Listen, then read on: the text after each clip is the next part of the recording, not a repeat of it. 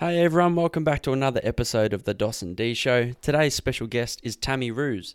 Tami is an empowerment master, intuitive healer, an Amazon best-selling author, and she's been changing people's lives for over almost 20 years as an expert in meditation. We could have chatted with Tami for hours about the power of the breath and why every single one of us should be blocking out time in our day to meditate.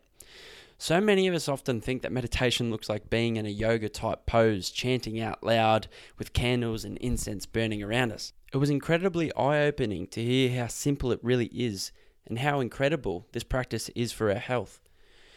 Tami dropped so many wisdom bombs in our chat, including what exactly is meditation, how to meditate, how to start meditating, the importance of creating time in our day to do this, why we need to take responsibility for our own health. Don't forget the incredible health benefits of meditation. That was really mind-blowing. And she also shares with us her morning routine and how she meditates, as well as why we should all treat our mind like our mobile phones and ensure we are recharging it the right way every single day like we would our phone.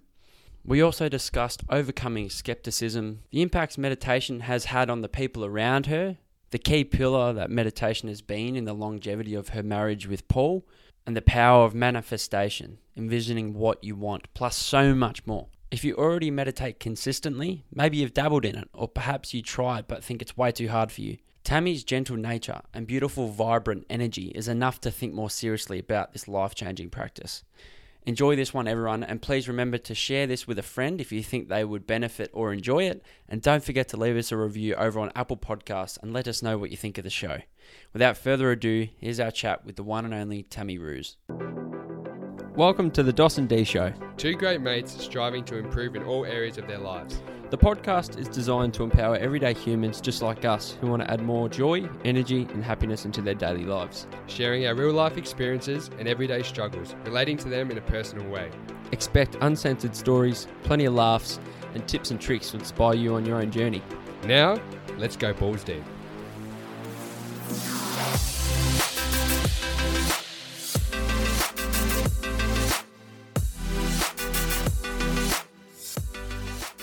Good morning, Dee. How are you feeling? I'm feeling very excited. We're going into an area that you're a bit more aware of than I am. I've dabbled, but I can't wait to learn today. How are you feeling? I'm feeling excited. I think today's topic, which is going to be probably a lot on meditation, I only really came across it because of our guest and through my previous job. But our guest today is Tami Roos, who is a meditation coach and a mindset expert, I guess you could say. Tami, welcome to the Dawson D Show. Thank you so much. Thank you for having me. We're so excited to have you, Tami. Probably the best question to get started with is, where did your spiritual journey even begin? Oh, I actually really, I have to say, I really even like the fact that you've identified it as the spiritual journey, because so many people don't look at it that way. But in essence, that's what this is. It's a real journey when you start to have an awareness of what's going on the inside. So my journey began in 1999 in a really, I guess, more in a formal capacity. Paul and I, my husband, we went off and learned primordial sound meditation in Australia here. And, it was at that point in time where it was almost like never look back. So I just took to it like a duck to water, so to speak, and realized this is this missing link. What it allowed me to do was to really quiet my mind, and it allowed me to actually have, I guess, more of an understanding of what I liked and what I didn't like. Things that you think, well, that's, you sit back, and when I'm working with people, I said, oh, where's your passion, or what's this? And a lot of times people don't know how to answer it. And I guess the reason for that is we don't have that awareness of going inside. So once I started that journey and really started tuning into what do I need? What do I want? What do I like? What do I dislike? How are my boundaries? Am I a yes person? And I was a chronic yes person, and I didn't realize it until later that I always said yes. I was like this people pleaser. And the only thing that happens with people pleasers is you become depleted, you feel really resentful, and you're actually angry at yourself the whole time for always saying yes. So it was all these things that started happening at once when I really started having a consistent and regular meditation practice. And it really reconnected me to I guess, what I call my inner world, and having that inner awareness and the ability to then go, okay, we do have all of our answers within, but we have to be quiet enough to actually hear it and listen to it rather than being bombarded by all these outside influences. You mentioned the year, so 1999. Like, it sounds like we were talking about this last night, Tami. Yes, all the like meditation, spirituality, it's all the rage at the moment. 2021, all over social media. There's so many experts out there now on this kind of topic. 1999, I'm sure you might have had some, I guess, weird looks from people, or you're getting into an industry before it was even the industry. Like, can you share with us what it was Yeah. like actually experiencing that then?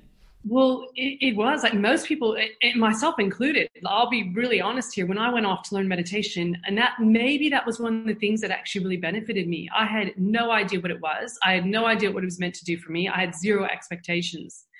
I just literally thought, I'm going to go away, try this, because a friend said, I reckon you'd really like this. And I just fell in love with it. And like I said, it's this missing link. But I had a number of people saying, oh, there must be something wrong with you. You know, you need help, da, da, da, da, da.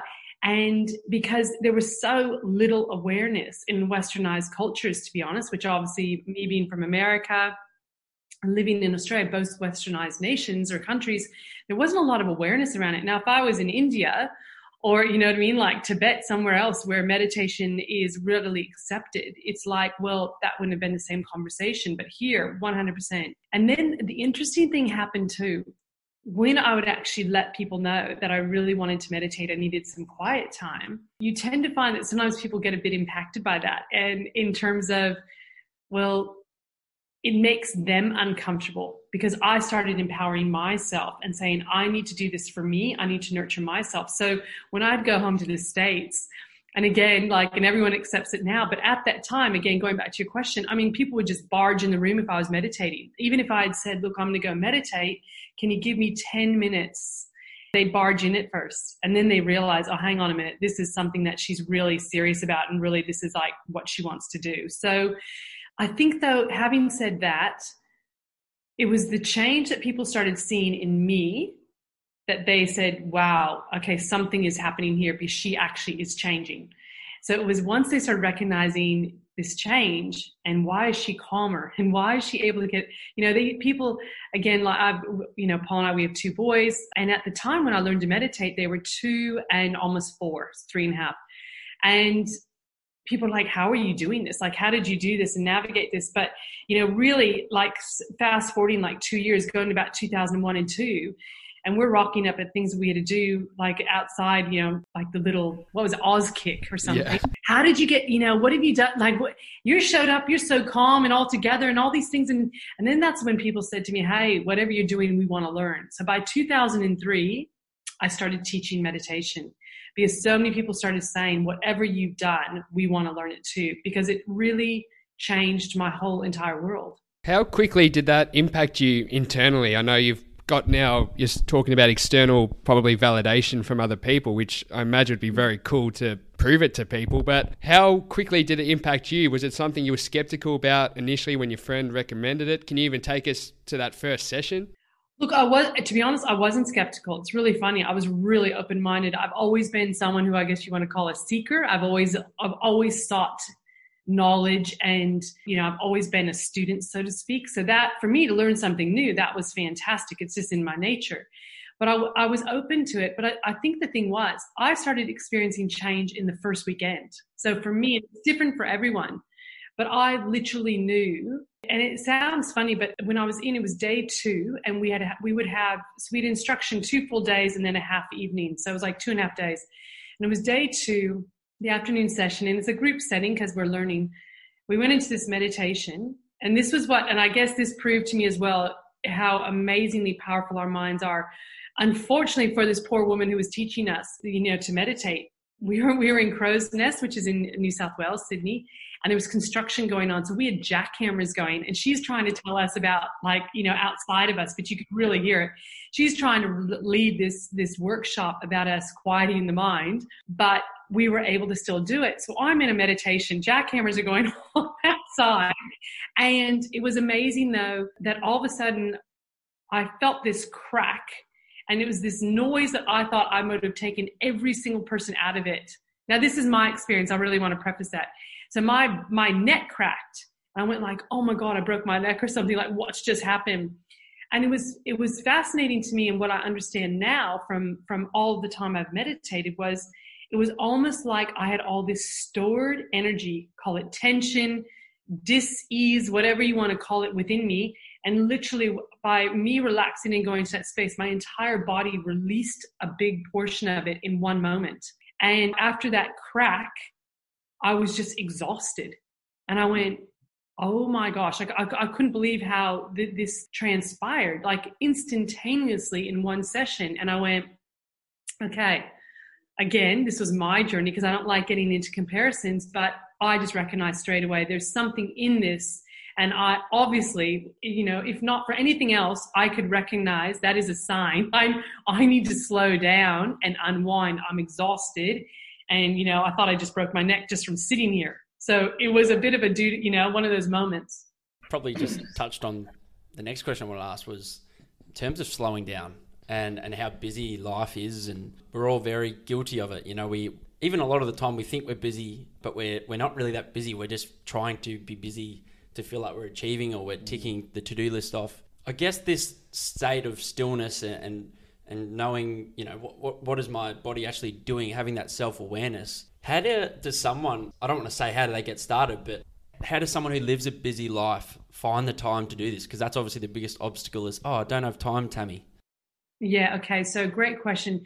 Two things I just want to preface here, because we really haven't gone into it. One, I just want to give you my definition of what meditation is, because it's going to help answer your question. Meditation is literally learning to relax the body, quiet the mind. So it's a form of relaxation. So if you think about it in that terms, it's really simplified. That's what meditation is. I am sitting, I'm being still, so the body starts to relax. And as the body starts to relax and I'm focusing on my breath, what you notice is that your awareness draws inward and your thoughts start to lessen. So you're creating this sense of space. The average human being has 70,000 thoughts a day. Most of those are unconscious. All right. Science has proven all of these, with numerous studies. When I did my PhD, there was at the time, this is in 2007, there was 800 research and review papers already printed. And I know for a fact, it's like upwards of 2,000 papers now written on the benefits of meditation. There's so many being released all the time in all these studies. So the reality is it's a practice that, again, when you say we're so busy, we are busy. And the big paradox about meditation is the more that you meditate, you create more time in your day. So I'm going to have to explain what that means, because people go, you're asking me to stop. I'm telling you I'm too busy. I'm telling you I don't have a minute to myself and I cannot find another 5 minutes. So the reality is I would actually challenge everyone. How can you not find the time when you understand what the benefits are of meditation? So I just said to you, you actually learn, and the paradox is to manage your time more effectively and efficiently, so you create time. The reason being is your left and right hemisphere of your brain becomes coordinated when you meditate. So that allows you to have this focus, this clarity of thinking. Everything is aligned. It's orderly functioning of your brain. So what that means is you can then obviously use procrastination lessons. Again, your critical thinking, all this orderly functioning, increases. So again, I become much more efficient with my time. I tick the boxes and get things done. The number one benefit is my reduction of stress and anxiety when I meditate. So that's number one across the board for anyone. So if I'm feeling less stress, less anxiety, I've got greater clarity of thinking, I'm procrastinating less, my immune system is enhanced. Okay. A study that came out of Rutgers University last year said that a 6-week consistent practice of meditation boosts your immune system, and again, naturally, by 37%. So you have to consider these benefits that meditation gives to you. So you know that your immune system's enhanced, your energy levels increase, sleeping patterns are improved. All right. So when you meditate, you get out of fight or flight. So you actually get out of the parasympathetic nervous system into the sympathetic nervous system. So you get into rest and digest. So instead of thinking of your foot always on the accelerator going, I have to go 100 miles an hour. Here I am. Oh, that was very American. 150 Ks or whatever. So putting my foot to the ground in the car. This is about pausing, pulling back, resting. So you get into rest and digest, which is why the body is nurtured and starts healing. And in that space, so what happens too, and why I'm saying the sleep is improved, is we start creating, there's less cortisol levels, so less stress, right? your muscles are oxygenated. There's this whole healing state that occurs. We start increasing melatonin production, and that means our sleep improves. There's a direct link.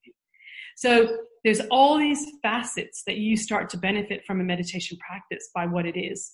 So when you say, I don't have the time, I'm like, but how can you afford not to when all these other things are being enhanced?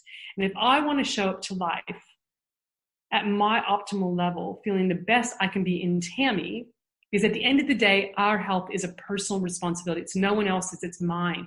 I have to choose what I'm going to do, be it exercise, sleeping, nutrition, how much water I drink, etc. Am I going to meditate? All of those boxes, that's on me. No one else can do that for me, right? So understanding that, I think, is really critical. And for any of your listeners here, I think most of you probably have heard of the Dalai Lama at some point in life. The Dalai Lama said, if you can't find 10 minutes in your day to meditate, then you actually need to find 20. Because that's how important this is to you. So you have to think about it. It's a priority. So set your alarm 10 minutes earlier in the morning. If you know you're getting a more restful sleep from meditating, where you're actually, all of your systems are being enhanced. Again, everything that I talked about. Then taking that 10 minutes to do this and knowing your day is going to go into so much more flow. And, think about that. What does flow look like? Flow for me is knowing I can create space in my day so I can really generate mindfulness. I've got the space to know what I need to do in this moment. So I'm not reactive, I'm responsive. So when we get hijacked at the moment, we hear a lot of people talking about how the news is impacting them. They're hijacked out of their center because fear is coming and they go off on a tangent. And then it spirals, doesn't it? And then that thought goes to another thought, which goes to another thought, and you get hijacked. And then there goes your day because you've been taken out of your center, you're out of your place of balance, right? So you're creating a balance when you meditate between your external world and your internal world. But if I nurture this state, my inner world, I'm going to have the greatest benefits. I love that. It's almost like you can't afford not to. It's really interesting. I love the way you literally. I mean, this is a non-negotiable. So Paul and I now have been meditating for 22, almost 23 years. It's a daily practice. It's every single morning. It's how I start my day because I want to set myself up for the day ahead. Now, that actually doesn't mean I don't meditate again in the evening if I feel like I've been overwhelmed. I can sit up in bed and I can meditate and get myself ready for a really restful state of sleep. I guess because I've got such an awareness of how powerful it is, and then I can take myself into a state of feeling very calm and at peace, regardless of what's going on around me, that's an empowering state to be in. I was just going to ask, like you mentioned 22 years and not missing a day. Oh, what I'm saying is it's my non-negotiable. But in all honesty, I think if in a 365 day, maybe there's 5 days I've missed in a year. Like it's so important to me. It's just, we don't miss. Does that make sense? That's not a bad hit rate. No, we'll take that. Yeah. So, because I was actually interested when you're talking about sleep, because when I think of meditation, I always think first thing in the morning, which I think is probably what most people do. For somebody that just wants to get started, do you recommend morning? Do you recommend night? Or do you recommend both? Or is it just when you feel like you have to? Oh, could I say yes to all of those? Sure. I think that's the biggest thing. It's an individual choice. It's what resonates with you, what works for you. Too many people get caught up in thinking it has to be this way or else it's not. Does that make sense? So they think, so then, the big thing with meditation, I always tell everyone is there's no failure in meditation. Even if it's 3 minutes a day, if it's 5, if it's 10, if it's 30, there's no way you can fail with meditation because the benefits are always being experienced. How you fail, if you want to use that word, is by not doing it. Because you cannot reap these benefits. Literally, there is no pill. Science does not have a pill that you can take that is going to give you the benefits that meditation does physiologically to your body or mentally, spiritually, emotionally, and physically. It's not there. This is a natural practice that enhances all those areas. So if you want to set your day up, 100%. I'll give you an example of my meditations and how I set up my day. All right. So I meditate first thing in the morning. So for myself, I like to get up. I go, I splash water on my face. I brush my teeth. That's how I've always started. I go back to bed and I sit up in bed and I just have my back is supported with a pillow across my lower back. If it's cold, obviously I've got the doona to keep me warm, because your core body temperature drops when you meditate. So you always want to know you want to be warm. You don't want to be cold meditating. Your body's working too hard at keeping up an optimal body temperature. So I am warm. I also have not done any movement. I've not touched my mobile phone. Okay, that's a little tip there, guys, because you don't want your mind to start going into what I have to do today. So I sit up and I meditate. In the meditation, at the end of the meditation, I then go into gratitude. What am I thankful for in this moment?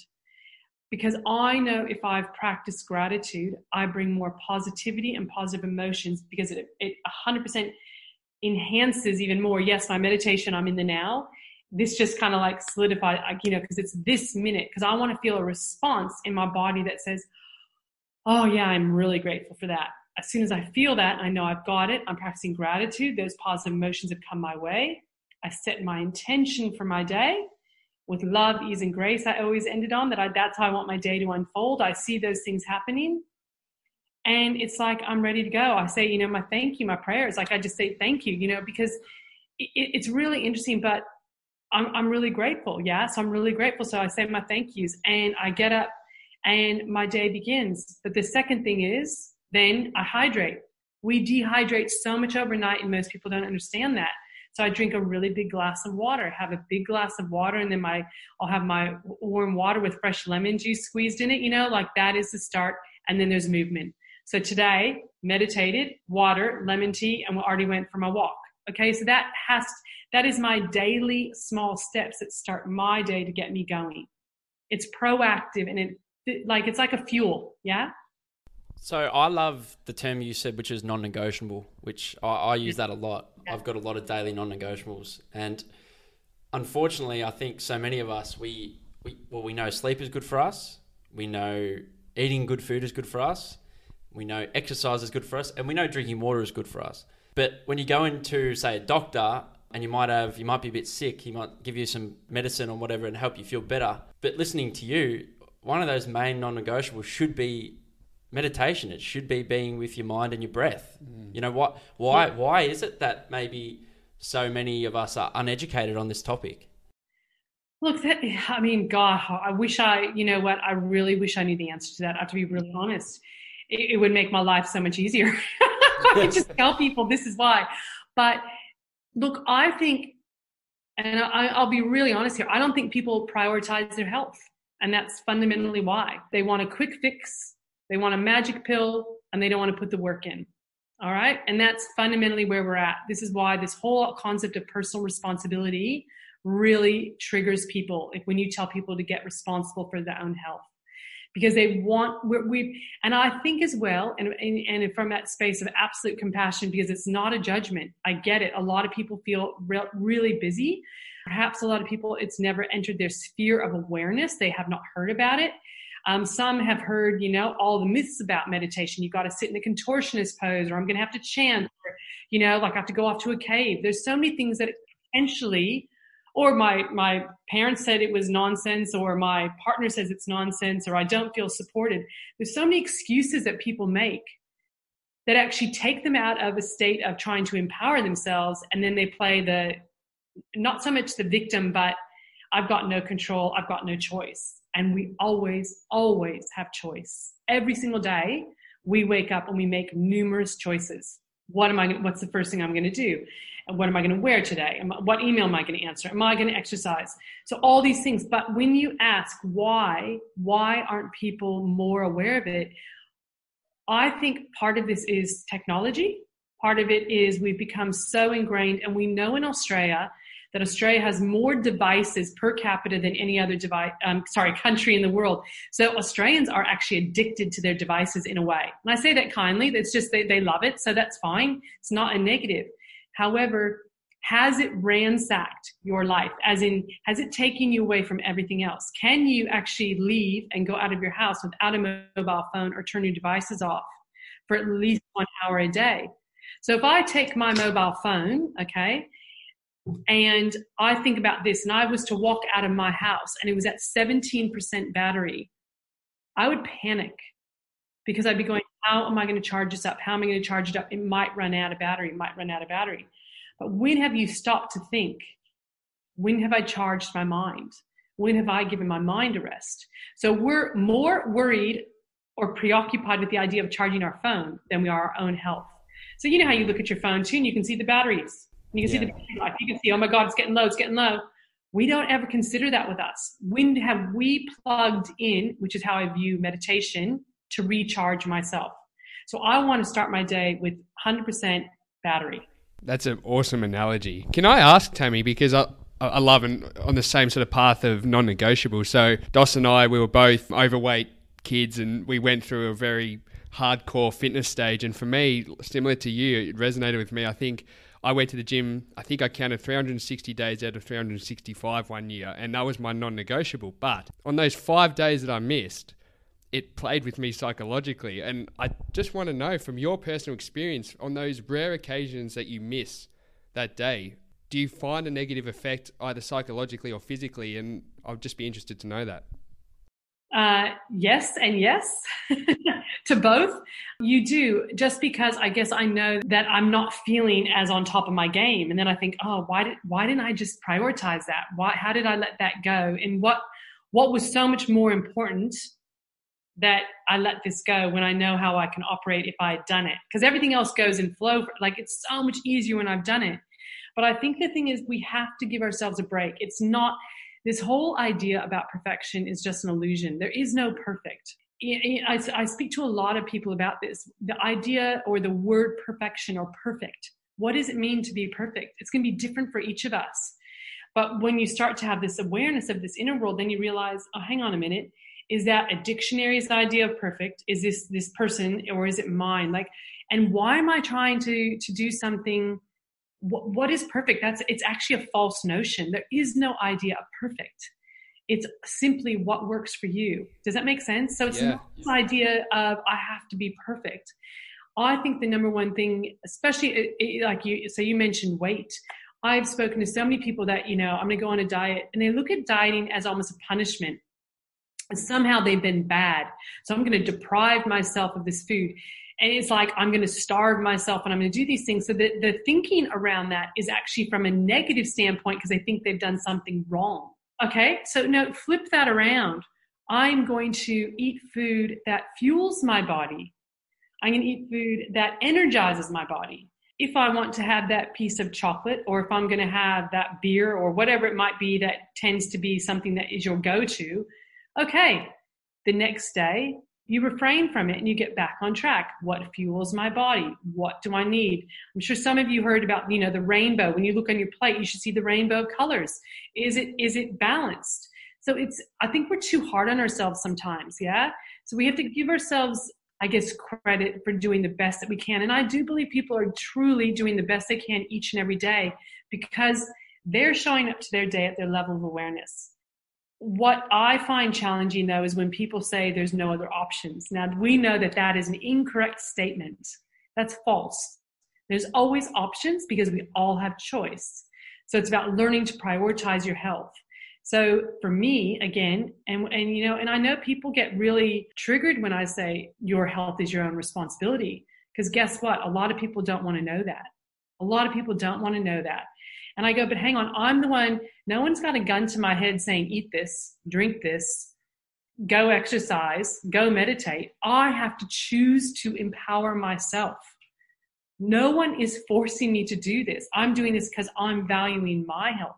And one of the big things that really worked for me, and might be a great exercise for any of your listeners, is go, okay, well, what brings you joy, or what is your priorities in life? And for me, my family's like a number one, right? My family's number one. And my two boys, my husband, like that's a big part of my life. And we're all very active. But I want to be able to go, and when we have our trips or we do our things, I still want to be able to keep up with my boys. I want to be fit. I want to be healthy, because I don't want to be the one sitting there going, I can't do it because of X, Y, Z, because I chose not to value my health. Now, I'm not talking about people that have got a medical condition and something that they can't do anything about. I'm not referring to those. But I think each and every one of us can do things that absolutely highlights or helps to nurture our body and look after the body, as it should be. Yeah. So this is where I feel that all of us can really look at what's going on in our own day-to-day lives. And if there's areas of our life that we're saying, oh, I'd love to improve that. But again, like I said, when I looked at that and I went, you know what, my family, traveling has always been a big thing for us, but we always do like adventure holidays because the boys are, it's action packed. Is it whitewater rafting or it's a hike or a trek or whatever? It's like, what are we doing? So I know for me, I want to do this as long as I can because my joy comes from the boys and Paul. Does that make sense? And feeling in good health. I don't want to do those things dragging myself or being in pain or thinking, oh my God, that's the worst thing I've ever done. How does that serve me? So I want to be healthy so I feel good when I do it too. Yeah? Yeah. Hearing you say that, and it's such a great reminder. It's a privilege to have a body and to look after it. And, it should be our duty to do that. It's the one thing that we've been given, really. Like physically, it's what we have. And so many of us, I don't know if it's because we don't have that broadened sense of awareness, like, because we are just this tiny little speck of what is the universe. We think we're very important and think life will live forever and there's everything. Yeah, but it doesn't. I'm keen to find out, Tami, how by you doing meditation yourself, how it affects the people around you. So when you said technology, the first thing I thought of was when I'm at a coffee shop, not getting on my phone, actually having a conversation or noticing the smell or what is in the shop. Like, can you explain to us the impact meditation in your experience has had on other people around you? Yeah. So the more that I meditate, what I see, what I feel, and what I experience is that because I'm in a state of calm, energy precedes you walking into a room. Always remember that. So if I walk into a room and I'm calm and I'm feeling balanced or feeling of good health or I'm positive emotions, energy precedes me. So I walk in and then other people feel that. So whenever I'm teaching people, I say, remember, you're adding to the light of the world. And that's a pretty cool concept. If I fill myself up, and we know there's interconnectedness, we're all one, we're all interconnected. When I walk into a room, then I am positively impacting others. So my family environment, and it's really interesting because, I'll witness when the boys, in the past, friends come over or whatever when we were allowed to do that. And they'd be like, wow, your house is so peaceful. And, that is unreal. Like, it's just a calming presence, right? So I think that is an extension of the energy that we're creating within us, then even goes to our environment. You all know what it's like. And I'm sure everyone who's listening to this has had that sense where you're someplace, you could be in a party or something, and something happens or someone walks in and you go, whoa, like that person is in the worst mood and you can feel it. It's like it's just coming off of them and you go, oh my gosh, and you just go, oh, I got to exit or it's just like, here comes this doom cloud. Or you could feel anger in a room. If you walk in and you go, I don't know what just happened, but it like something is very off. Our intuition is there for everyone, but if you don't use it, you lose it, right? That's like the saying, but it's there for all of us. We're all born with intuition and we pick up on that energy. So we feel it. But if I know I'm adding to the light of the world in myself and it spreads to others, then what a beautiful gift that is. You're gifting to yourself first, but as a byproduct, you're gifting to everyone else around you.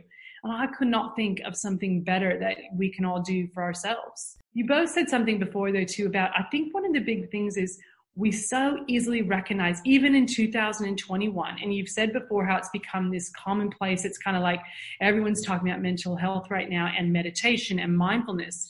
And a lot more people speak about it. But it's still not as accepted as you would think because it's a bit out there. But we know because it's been years of so-called witnessing or experiencing, go to the gym, do Pilates, go to yoga, go for a run, get on the bike, go for a swim. We've been told, growing up in the States, we had this award called the Presidential Fitness Award. We had to do it every single year, and it started in primary years. And there was all these things that we had to do to get this badge, and we got a badge, and it had like the eagle on it, the USA President. So you had to do like how many sit-ups, long jump, running. Everything was about your physical fitness because it was a priority to stay healthy, right? But then you knew as well, okay, eat your 4 food groups, make sure you drink enough water. No one was talking about loving the mind. All right. And when you think about it, it's like, wow, my mind, think about what our mind does for us day in and day out, 365 days a year, 24/7. Yeah. There's no time out. You can't ask it to quit, and you can't, so you're like going, hang on a minute. I need to give it a rest. I need to give it a pause. I need to love my mind so it's nurtured. And as that space creates and you feel that true sense of calm and peace that enters, it's like your mind just goes, oh, thank God you've turned me off. And honestly, it feels that way. I can say that, hand on my heart, because that is the experience I get when I meditate. When I drop in, it's just like, I'm giving myself permission to let go and surrender, just relax. I don't have to be anywhere. I don't have to do anything. I'm not asking myself to think. And in that moment, I know that all is well. Nothing else is going on, and all is well. And it's really important to grasp that, because right now, in this current environment of 2021, people are being incredibly impacted. There's a lot of internal suffering occurring because people are trying to deny their emotions. And I'm really serious about this. The denial of our emotions is the single greatest cause of human suffering. If we try to keep everything in, if we try to be the robot, if we try to say that, she'll be right, that's actually avoidance. So allow yourself just to feel, allow yourself to let things move out, and you let the energy pass when you meditate. If you're sad, you're sad. Own it. If you're happy, you're happy. If you're frustrated, you're frustrated. It is not, again, about being robots. Understand we are human beings, but we all have emotions, and the emotions are simply an energy. That's all it is. It's an energy. So instead of, getting to the point where we feel so overwhelmed, or, I used to get like my shoulders, I used to feel like someone was knife in the back of your shoulder because I held all my tension there. Well, what is that showing me? My body is giving me a physical example of stress or dis-ease, so not disease, dis-ease in my body that I need to release. So how will I do that? Is it a meditation? Do I require to walk outside and just do some breathing exercises? Is it movement? Is it stopping? Is it shutting my computer off, turning the phone off, and just letting myself just be for an hour? So do you hear what I'm saying? I'm actually really tuning into what's going on. But if we deny this internal space, the only one we're hurting is ourselves. I'm interested, Tami, you're talking about tuning in, and I find that really fascinating. And one of the other things that we've heard a lot of suffering in the last year or year and a half is that relationships. So husbands, spouses, partners. I'm interested in your relationship with Paul. Obviously, he's high profile, been in the public eye, stressful job, and you guys have been meditating together for a long time. Hearing all these issues at the moment with people in their relationships, has meditating either together or both personally, but practicing it each day, has that been a pillar of your marriage? Is it something that you've found strength in? I'm just interested in that aspect of your life. That's such a beautiful question.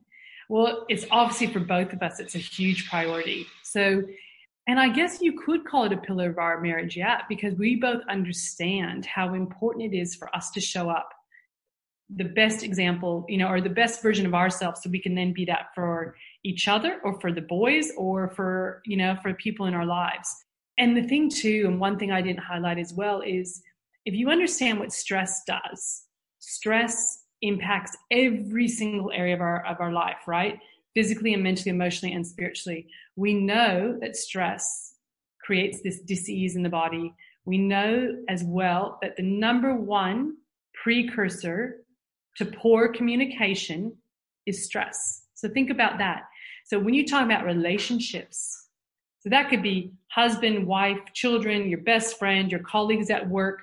If you're not communicating effectively because you're stressed, how is that going to change if you keep going at it in the same way? So we have to come in from a different place to create a different result. If you want a different result, you have to come in from a different space. And that's why if I come back to myself and I nurture myself and I lift myself or my vibration up by creating more light, space, peace, and calm, then I can have better communication skills with everyone around me. Okay. We also know the number one emotion that depletes our immune system the most is worry. To worry, right? So if you're a worrier, it is the number one emotion that depletes your immune system. Because the reality is, you're just worrying. You're just endlessly recycling thought after thought after thought to a tangent, to another tangent. But you have to ask yourself, is it changing any of my results by worrying? What's changing? Nothing. I'm a worrier. I'm a big worrier. Yeah. And, it's something I battle with every single day. But we all do. We all worry from time to time. But like you said, there's some that worry more than others. I want to go into... So can I just go. This. Is it going to make a difference you're worrying? Because the No. only one that we can control is ourselves. Yeah. I don't control what you do, say, think, or feel, or anyone else. Okay? And that is a really big trigger for a lot of people when they realize that. I can only control my responses, my actions, my thoughts, right? So to worry is like, and yeah, it doesn't mean I don't worry. So let me preface that now. I'm not trying to, but I'm very aware. I bring awareness to the fact that, hang on a minute, this is not helping me. So I can short circuit it quickly now because I've got the awareness to do so and go, worrying about this is not going to change the result. All I can do is stick to these steps or do these things because I'm only in control of me. So if I said, I want to make sure that Tyler does this, or Dylan, one of the boys, no, that's up to them. Their world is their world. They've got their own, you know what I mean? We all do. So understand that, you know what I mean? Like it's a really, I think when you worry as well, the other thing that I start to notice is that people then feel so out of control, right? Because they're still thinking that they're controlling all these aspects just by worrying about them. But in reality, that's just the illusion because it's just us. It's all back to us. Does that make sense? Yeah. I'm smiling, hun, because so many people do it. It's like you can't judge yourself on that. Every single challenge that we face in our life is an opportunity to learn and grow. So always understand that too. It's a lesson. How am I going to grow from this experience? What did I learn? What am I feeling into? Yeah, because as soon as we look at it and go, oh, that's that. Yeah, I can feel into that emotion. Why am I so angry right now? And I really think about it or contemplate and go into that feeling. Why am I angry? And then a couple things might pop up.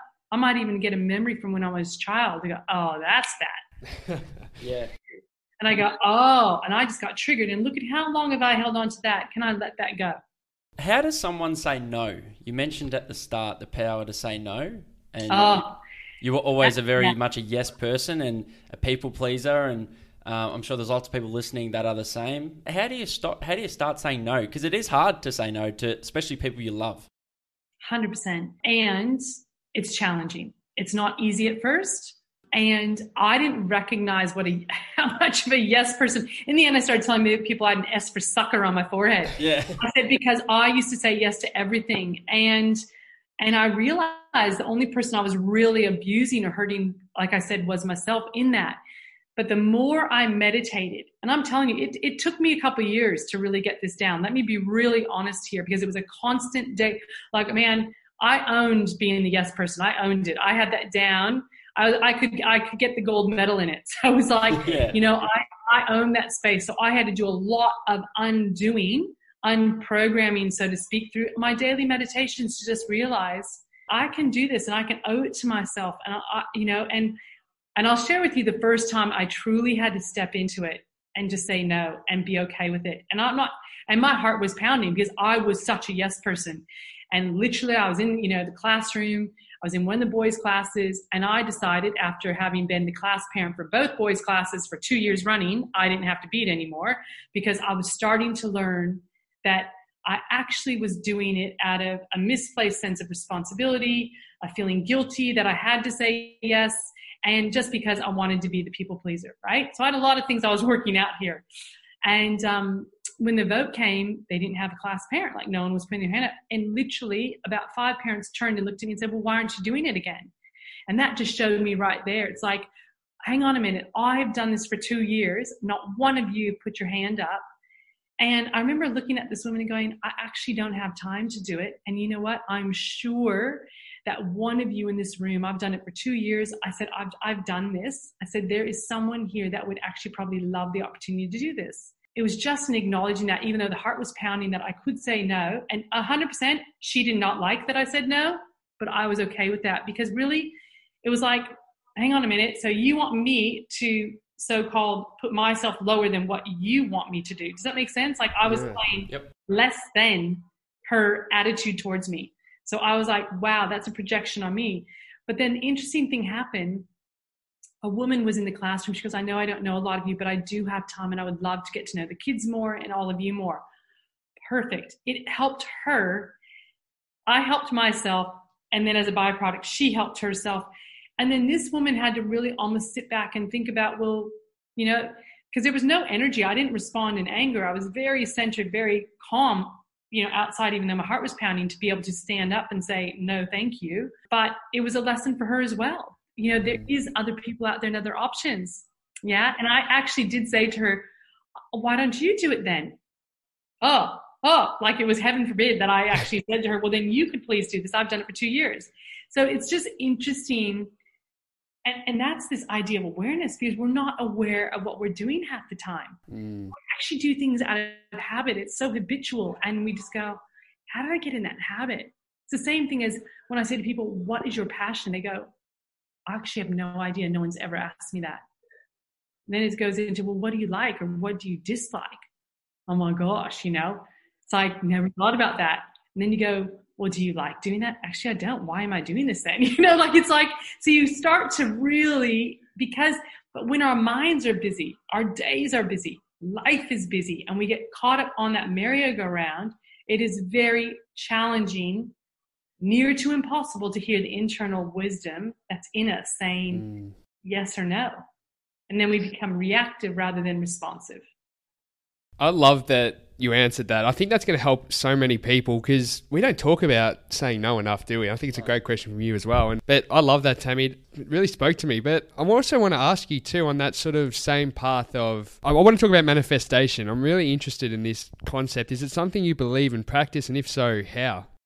Oh, wow. That's such another conversation to be honest. Yeah. I mean, manifestation, obviously, you know, it's a frame of mind, isn't it? It's a way of being. And because I've studied the quantum field as well, when I did my PhD in, you know, quantum mechanics, quantum physics, and then I did some more work earlier this year for a few months. It's an energy. It's, you know, everything's this energy, and you start to understand, wow, I can really tap into that mindset or that space.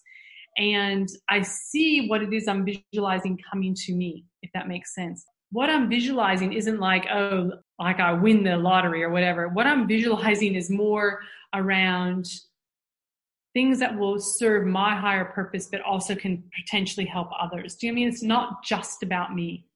So it's about how can I, you know, so that's, it's just, I switch it into how, if these, you know, it's like almost like visualizing that the highest outcome, the best case scenario is coming to me. But you can 100%, you have your goals, you have your ideas, you do have your dreams, and you put them out there almost like you hand it over, right? You hand it over to that higher power to say, this is what I'm seeing. But you see it coming, not you trying to get there, like breaking down walls to get there. You see it. So you then become the magnet that attracts it to you. So my vibration then magnetizes it to me. That perfect opportunity where I can do X, Y, Z, right? So if it's like, I would love to manifest an opportunity to do more work overseas. So then it comes to me, I see that. So whatever that might be, it's not about limiting. Don't put too many, I think sometimes people think that, you know, there's this glass ceiling and that the universe will only give you so much. And that's not how it works. The universe is so abundant and there's so much on offer for everyone. Then all of a sudden when you really realize, I can actually do this. Like my belief is there. My belief systems are so aligned with knowing the universe is going to support me. And I had this experience a few years ago. Something happened. I just kind of just smiled. And I literally just heard these words that just entered my mind. It was, the universe will always conspire with us to manifest our dreams. Because something had occurred that I was just so like, oh, like it's happened. I heard the words, and it's true. The universe will always conspire with us to manifest our dreams. Dee, can you share the story that you shared with me when you were in the car the other day with your sister? Like manifest, and I know this is very small and silly, but explain to Tami, I guess, your hunger to want to learn more about manifestation and your couple of experiences. Well, it's just something, Tami, that I've just been listening to a lot of podcasts about it. It's something I'm really interested in. I'm waiting any minute for a knock on the door from Amazon to drop a book off about manifestation. It's something that I'm just interested in. And my she's joined like a mastermind group. She's doing all this sort of early morning, goes to the beach, jumps in the water, and she's just learning to manifest. And she's talking about it. And just to give you a quick backstory, we come from a Christian background. So not that there's conflict, but when we were growing up, this space was often, we were told probably not to go into it because of potential conflict. I think it's changed a lot now and it could work hand in hand. That's where we believe. So I know my sister's belief is that God is within us and she can sort of use manifestation in that way. So we were driving to go, and we got permission, by the way. We had to go and visit our dad. He's disabled. So we went on a long 2-hour drive the other day to visit him on Father's Day. And we were just mucking around about manifestation, and we just pressed shuffle on our phone to listen to all these songs. And she said, wouldn't it be cool if we could manifest a song to come on? I said, no, that won't happen because it's a song I don't listen to. And we picked a very specific song. And what was the song? It was Adele's Skyfall. I don't know why. That was Pippi's choice. She wanted that. And lo and behold, we just said, oh, it's going to happen. And then bang, third last song on the road trip it was on. So I'm like, that's it. Now I'm learning it. And I'm buying the book. Yeah, I'm buying the book. Yeah. Yeah. But you know what? It's about infinite possibilities. There's billions of possibilities. And that's what people forget. And I believe, along with your sister, God is within me. God is, that is 100%. And like you said, I think people, it's such another, sometimes whatever our experience were, our family upbringing, or if it's a religion, or if it's our economic standpoint, whatever, a lot of factors start influencing our life, right? But it's so relevant. I used to just play this joke with everyone. I'm going to manifest a parking spot right in front of this place that you can never get a park. And it would happen every single time. Every time. Or I'd manifest going, you know what, I need this exact present, which would be something that'd be really challenging. And I'm going to find that. And I'm going to go to this shopping center and to this shop, and bang, I would have manifested. It's right there in front of me. And it'd be things that you go, that's so random. And I just manifested that. But that's this power of knowing it is possible. It is so infinitely possible, but it's about the belief, yeah? And it's not about, am I good enough, or am I deserving enough, or I'm worthy enough? That's another discussion as well. It's none of those things. If you're open to it, Tami, would you be able to give some advice to some people listening that they could take away today? Yes, we've heard the power of meditation and why it is so important and why we should do it. But starting is very challenging. So can you provide a simple format on how someone, whether it's whoever it is, to start? How should they start? So the first thing is to literally, in their diary, give themselves 10 minutes of time. I want you to diarize it because it has to become a priority. So you're going to put down, if you get up at 7 a.m. and you think, you know what, I'm going to set my alarm for 6:50, then at 6:50 wake up on my alarm, and I'm going to do that 10 minutes. If it's like, you know what, I've got a break between 9 and 10, then at 9:15 to 9:25, whatever it is, you have put in that 10-minute block. And it really is going to help you start setting things up, because you've got to, from a lot of people, they have to see it in their phone. Hang on, the alarm went off, whatever, I've got this now. Oh, upcoming, boom. This is my time for me. I'm nurturing myself. So first, make it a priority. The second is you have to show up. You have to do the work, right? So you have to sit down and just stop. And I say this in a funny way, and it sounds so simple, but people really don't think about it. People go, oh God, but I need that 10 minutes of sleep or whatever. I go, but hang on a minute. It's like that 10 minutes. If you know all these benefits and you're actually going to be in a more restful state, and your day goes so much better, and all these areas of your life become enhanced. Because the other thing is, meditation's cumulative practice. So it's like going to the gym. The more you do something, the easier it gets, or the stronger, the faster I'm going. Same thing with meditation. The stronger your mind muscles become. But you're building upon, it's like you're building your foundation, building, right? So you're building those blocks. So you need to be consistent with the practice, which is why I'm saying put it in your diary and set aside a time. Can you do this for 21 days at this time? Set aside 5 or 10 minutes and just set it into a pattern. That would be the easiest way for you to set this up to make a change in your life. Perhaps you want to make it lunchtime. Okay, fine. You've got a break now. And I need to kind of do a little segue here, but in this break, because right now people are just working more hours than ever before because they're working at home, and they're not really turning off when they would have if they were commuting to and from work or going out for a lunch appointment with someone. Create the space. It's not about working all the time. We're talking about quality over quantity here. So you create those pauses. So, okay, 10 minutes. It was my lunch hour. I'm going to meditate before I have lunch. Because you never want to meditate on a full stomach or with caffeine in your system. Yeah, you don't have your coffee and then go meditate. Yeah, that makes it's sense. Illogical. I didn't know that. Illogical. Okay, good. I'm glad I just said it. It's illogical to think I'm going to have a stimulation, which gets me up when I'm telling myself to come down. Yeah, makes sense. So you want to. So that's why first thing in the morning, you've not eaten. You've not had any caffeine or sugar. Your body's already been at rest because you have, remember my definition again, you are learning to relax the body, quiet the mind, form of relaxation. So if I've just woken up, I've not touched my phone, I'm not in to-do list mode, I'm not into appointments or scrolling on my phone on Instagram. You've ticked so many boxes, right, already to set up for an amazing meditation practice, setting your day up.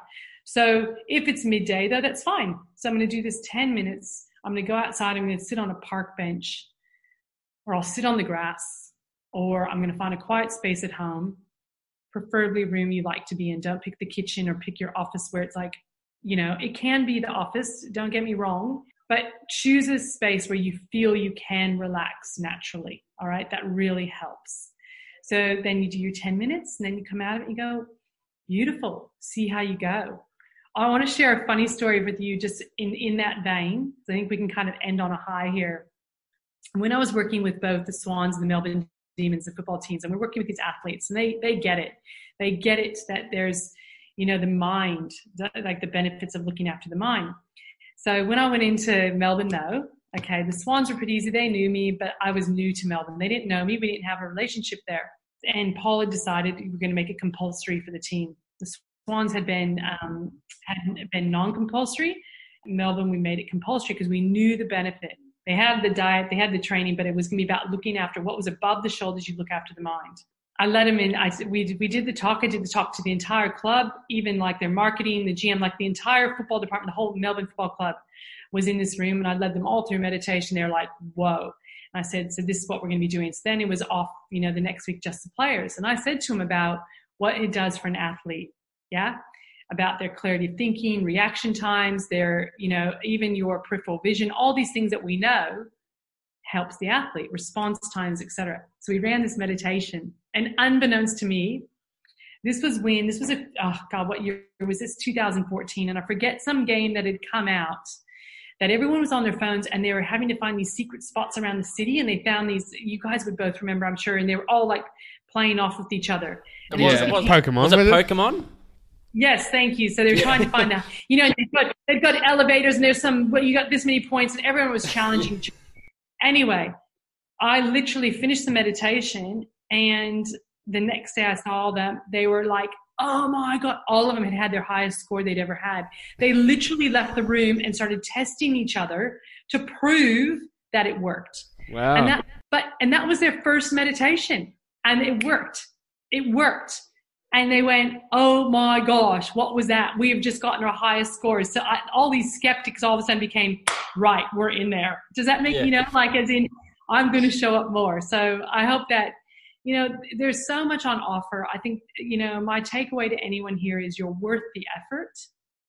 Like, you are worth the effort. Your health is your health. It's a privilege to be on this planet. We're alive. Like, let's live life to the best, most joyful, potential that we have within all of us. There's miracles around us, but we have to nurture this inner state, prioritize the inner world, love your mind. And that would be my takeaway. I love it, Tami. I've got a million more questions, so we'll have to do it again sometime. But before we let you go, you're a best-selling author as well, because you're very humble, so you haven't mentioned that. So for people that have listened, they're interested, firstly, what is your book and how can you get a copy of it? And secondly, if somebody's interested in actually working with you, what's the process there and who is your sort of target market? No, perfect. Well, my book is called Presence to Power, I Am the Gift. It's on Amazon. So you can get it in that way. It's very easy. And if you just go to my website, just www.tamiroos.com, I've got online programs there. You've got an option of Love Your Mind, which is for anyone looking for those 1 minute, 3 minute, 5 minute meditations. There's amazing. There's all kinds of posts. There's video content. And it is it's a format where you can go into that. There's Sandcastles, which is great for young children. And then I also have like I guess what you'd kind of call my premier program, which is Meditation Mindset. It's a 6-week program. It's video content. There is a meditation for all the 6 weeks. So a different meditation each of those weeks. It builds on your practice. You do get a free copy of my book, an ebook copy of my book on that. There's also a journal in that. There's help sheets. There's ways that you can actually track how you're going. So that, again, is something that I feel is fantastic. And I also have my personal coaching, and that's there too. So you can hook up for a 15-minute meeting with me. We can have a chat and then work out if it's something that you want to do. But the target market, when you say that, I'm not looking to prove anything to anyone.